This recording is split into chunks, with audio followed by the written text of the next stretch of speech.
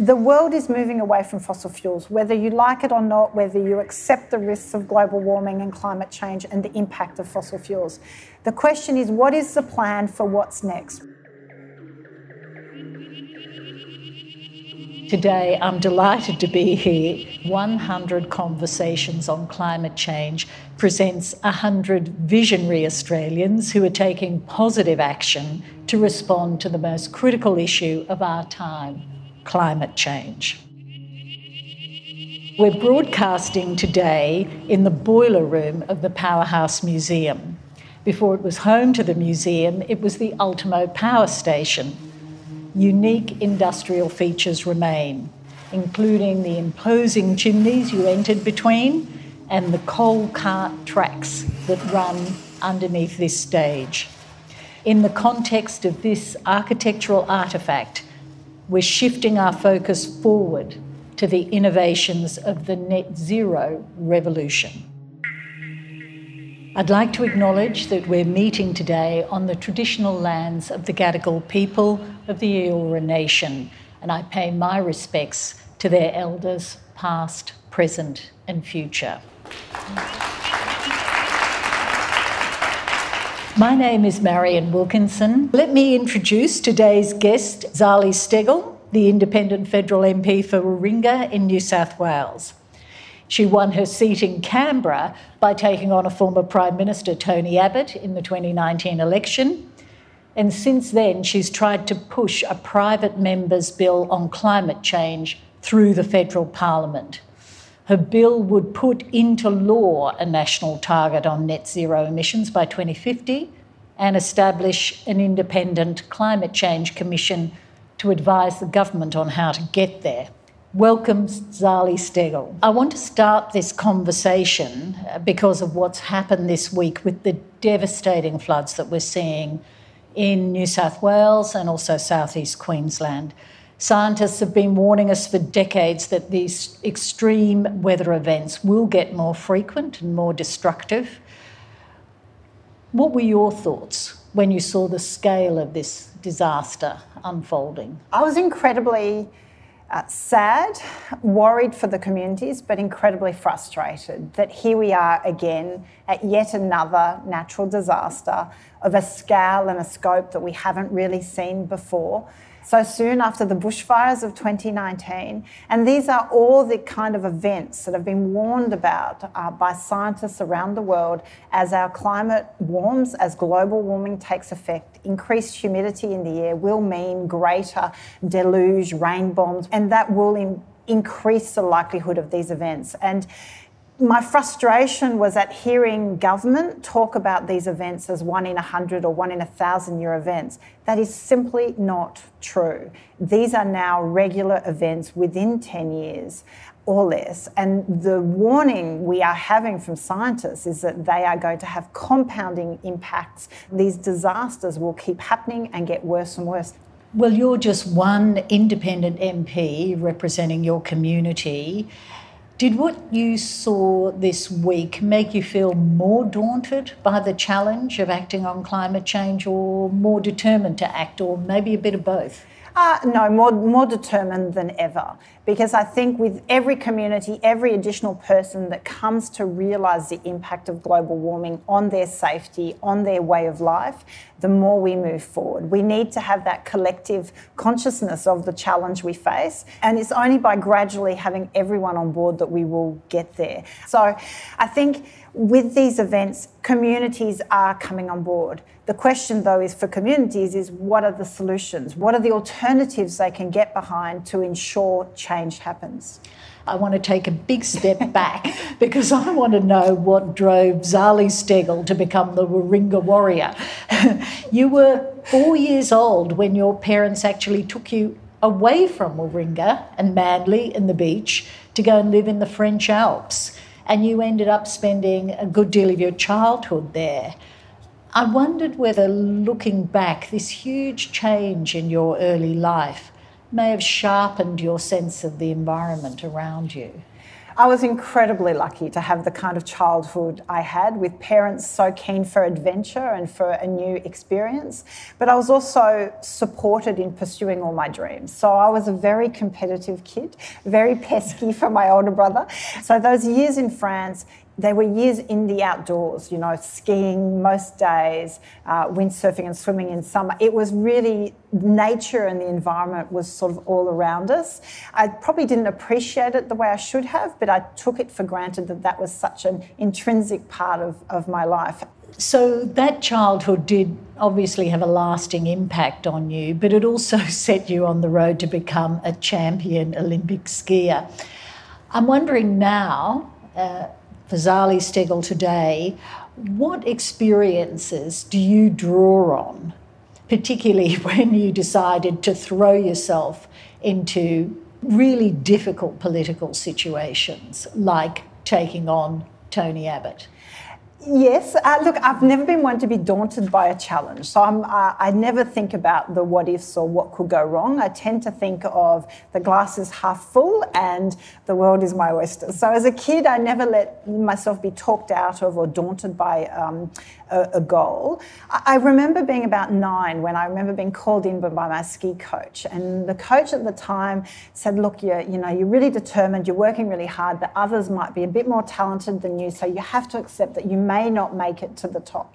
Of course, you can imagine that was like a red rag to a bull, and made me all the more determined that, I will show you. So for me, once I set that goal of wanting to be Olympic or world champion, it was about, well, how do you make it happen? So, you break it down in the manageable steps, and it is a long journey. There are many ups and downs. There are many times where you fall over.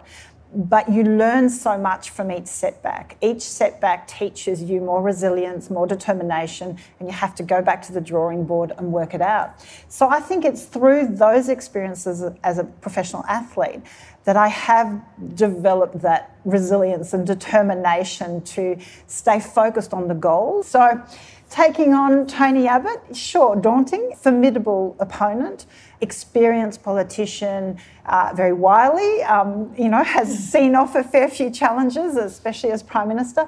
But for me, I felt strongly about my strategy, what I was standing for, which I firmly believe is so important.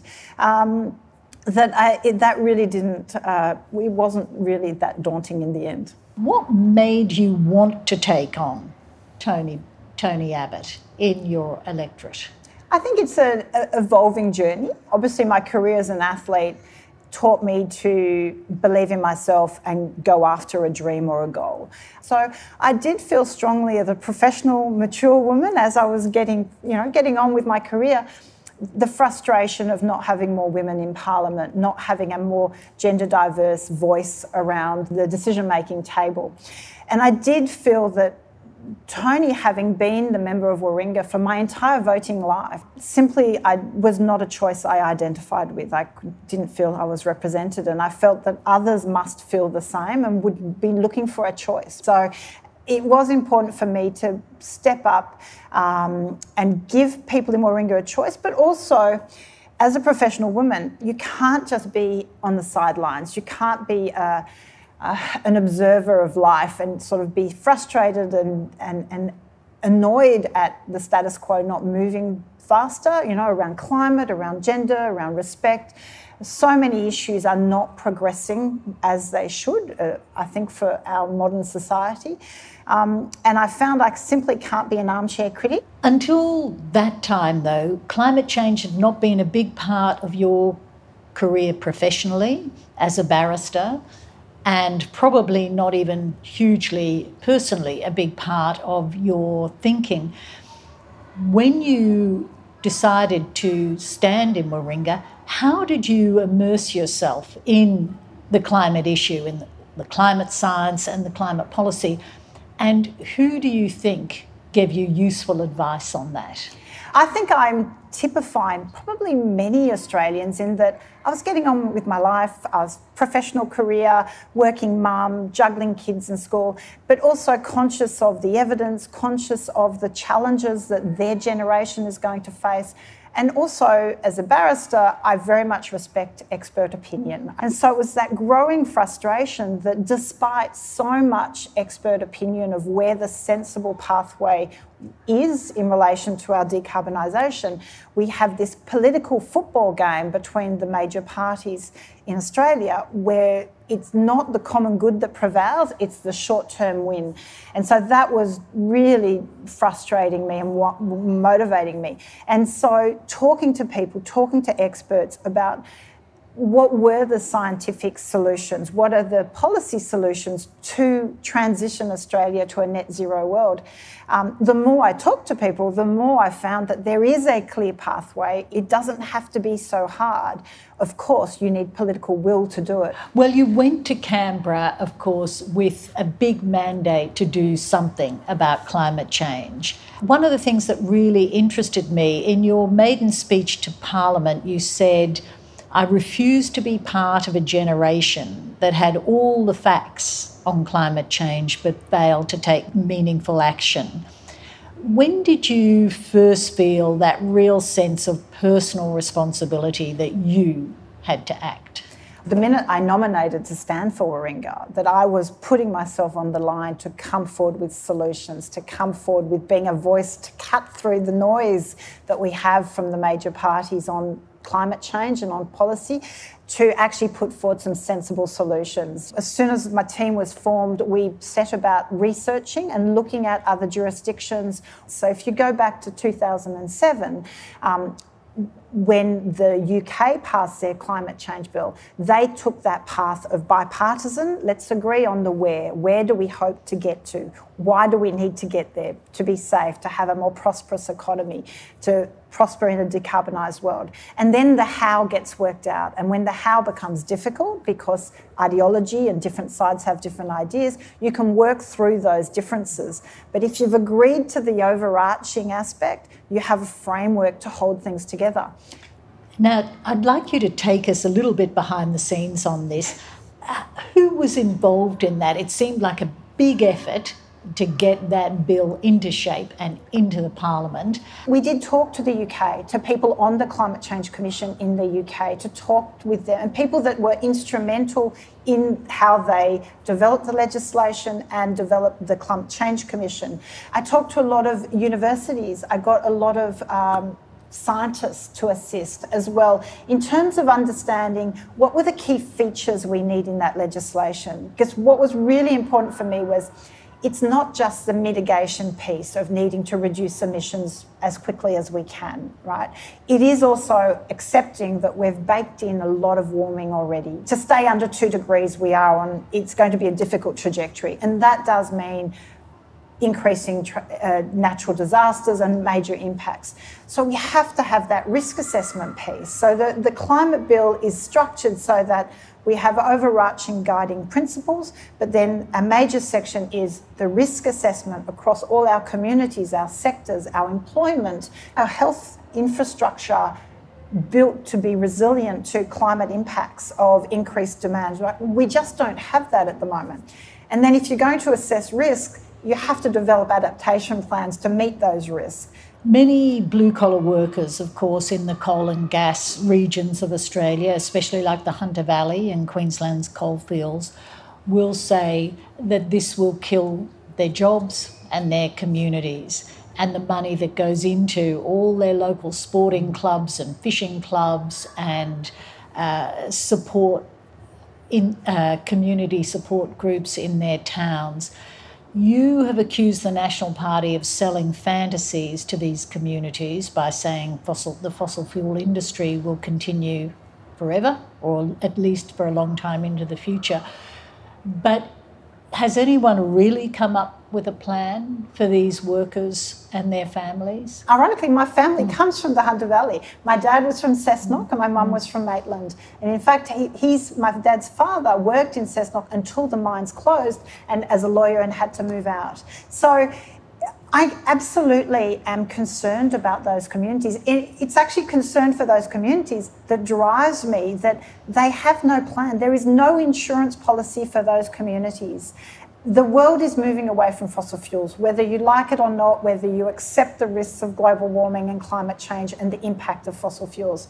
The question is, what is the plan for what's next? What will those communities thrive on next? And at the moment, there is no plan. There's this handbrake to hold on to the past for as long as possible, when what needs to happen is a fair transition agency to be implemented to identify those communities that are at risk, identify the job needs, what are the training needs, what do we need to put in place to ensure that in 3 years, 5 years, 8 years, when those jobs are finished, those new industries are there and ready to take on. We know we have the opportunity, especially around the treatment and production and manufacturing around some of our rare earth minerals. We send everything off untreated. We should be treating things domestically. That creates a huge amount of jobs.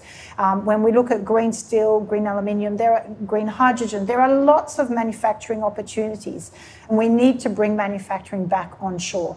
But that doesn't happen overnight. You need a plan to implement it. And we can't just be in a situation for those communities where they get told that in 2 years' time that mine is closing by the owners and nothing has been done to prepare for that moment. That is criminal. I don't blame the communities. They are focused on their day-to-day life. They need the jobs. They need the money coming into their towns to ensure their health, their services and everything's happening. But they are also worried. They know what's happening, and they need to know a plan is in place.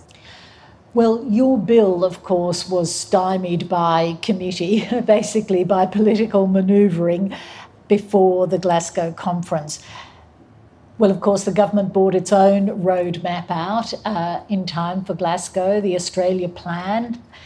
Do you think the plan will get us to net zero? If I could take a step back, I have hammered the Prime Minister on needing to commit to net zero by 2050 for 3 years. For the first 2.5 years, I got silly answers in question time around how it would destroy the economy, destroy jobs. All of a sudden, fast forward to just before COP26, it is politically unpalatable not to commit to net zero by 2050, and we have this big announcement of net zero by 2050. But when the plan is unveiled, what we actually have is a business as usual plan, so no real intention to move away from fossil fuels, no closing down, no commitment to no new oil, coal or gas. In fact, the opposite. We have new coal mines being approved, new gas basins being approved. So we have this disconnect of a plan for net zero. The plan itself only actually achieves 85% emissions reduction. So it has 15% left over as we hope some new technology will come and take care of this part of the problem. But it has a business as usual approach of continuing and expanding gas, for example. And we know gas, methane, is a massive problem for global warming. So it's not a real commitment to change. It's a business as usual, and we hope millions of dollars into carbon capture and storage will somehow be the magic pill that will make it all be okay. It's not a real plan. I think the international community sees straight through it. So we still are a long way from a commitment to real decarbonisation. And COP26, we saw that the government was not willing to formally change its 2030 target. So despite all the promises and the allegations of our goal is slightly higher now for 2030, our locked-in commitment legally is still 26 to 28% emission reduction by 2030. Now, it is so woefully inadequate, it's just so sad. Well, despite the setbacks that you've had, I do want to talk to you about one very positive win you had with a few other people in something called the PEP 11 campaign. Can you tell us briefly about PEP 11 and why it's fired up so many people in your community? Absolutely. This is such a great example of community engagement and willpower making such a difference. So PEP 11 is an exploration licence for oil and gas off the coast between Newcastle to all the way down to Manly, a huge area, in some areas as close to 5 kilometres from the coast and up to 30 kilometres away. It is a licence that had been in existence for some time, but it was being reactivated by the licence holder and wanted an extension. The Minister for Resources, Keith Pitt, a national from Queensland, not overly concerned about our waters off the east coast, is very pro expanding gas. So very important to our communities to absolutely block this project. And despite assurances by local members and by even the Prime Minister, this was lingering. And while state government stepped up and said no, and said they wouldn't extend that licence, federal government dragged it on for a long time. Ultimately, to call it to a head, I presented a private members bill that would reject the licence and make it impossible to have any future licences. And shortly after, we have now seen the project, the extension declined, and there will be no oil or gas exploration off our coast, which is a great win for the community. I think what it showed, though, is as a community, we're incredibly lucky. We have such a beautiful local environment we have the benefit of. And especially through COVID, we've seen how that has been an intrinsic part of keeping us healthy. And for people to stop taking their natural environment for granted and actually step up and fight for it, you know, stand up and say, no, we won't allow you to just traipse all over this, put it at risk with oil and gas exploration. But we need to remember you can't just take a stand for what's in your backyard. We need to think of the whole picture of Australia and all those other environments that are at risk if we continue exploration, especially gas exploration. Well, you have now put forward a 5 steps plan for net zero, having been stymied on your climate bill.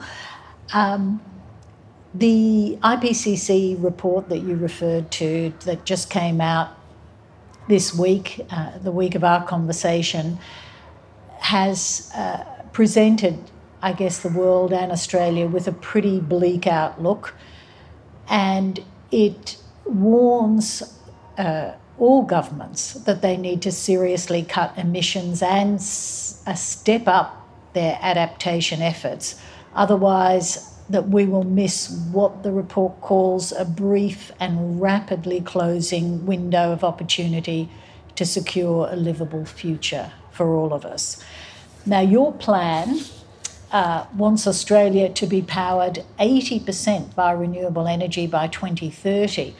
What gives you the confidence that this country can do such a massive shift in 8 years?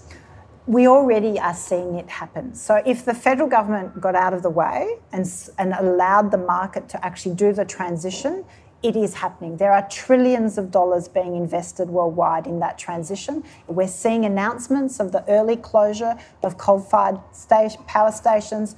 We're seeing the private sector wanting to step up and take care of our big emitters, like the proposed takeover of AGL by Mike Cannon-Brookes. We are seeing the private sector want to do it. We're also seeing the state government want to do it. We have the capacity to get to 80% by 2030, but it does mean encouraging, investing. It does mean having transmission infrastructure, investment strategy, and we just don't have that from the federal government. That 5-step plan can get us to 60% emission reduction by 2030. Now, that is a trajectory we need to be on to minimise the compounding impact we've got of too much carbon being released. Step 1 of the 5-step plan is pass the climate change bill, because the climate change bill gives that overarching infrastructure and planning. It allows for 5-year emission reduction budgets, but it allows for each sector to be analysed and the risks and the opportunities to be assessed. So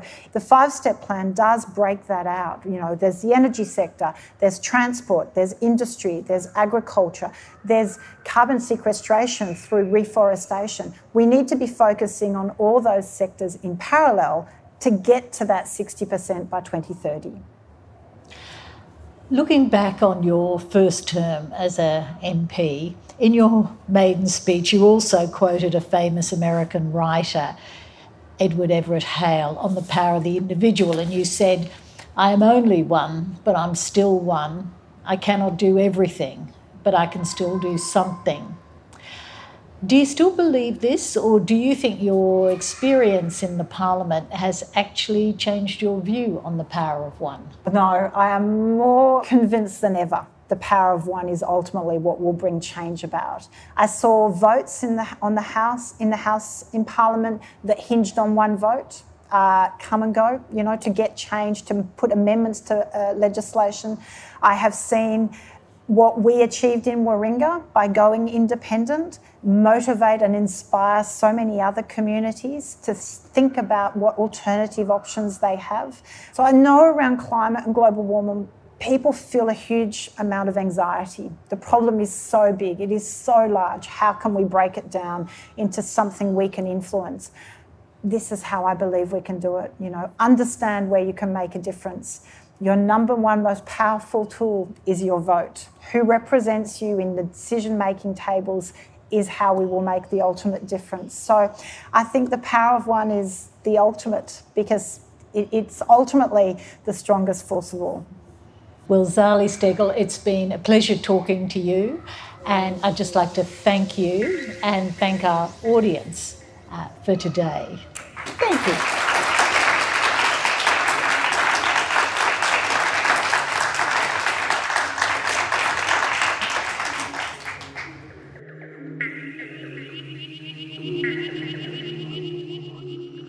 To follow the program online, you can subscribe wherever you get your podcasts, and to visit the 100 Climate Conversations exhibition or join us for live recordings, go to the website 100climateconversations.com.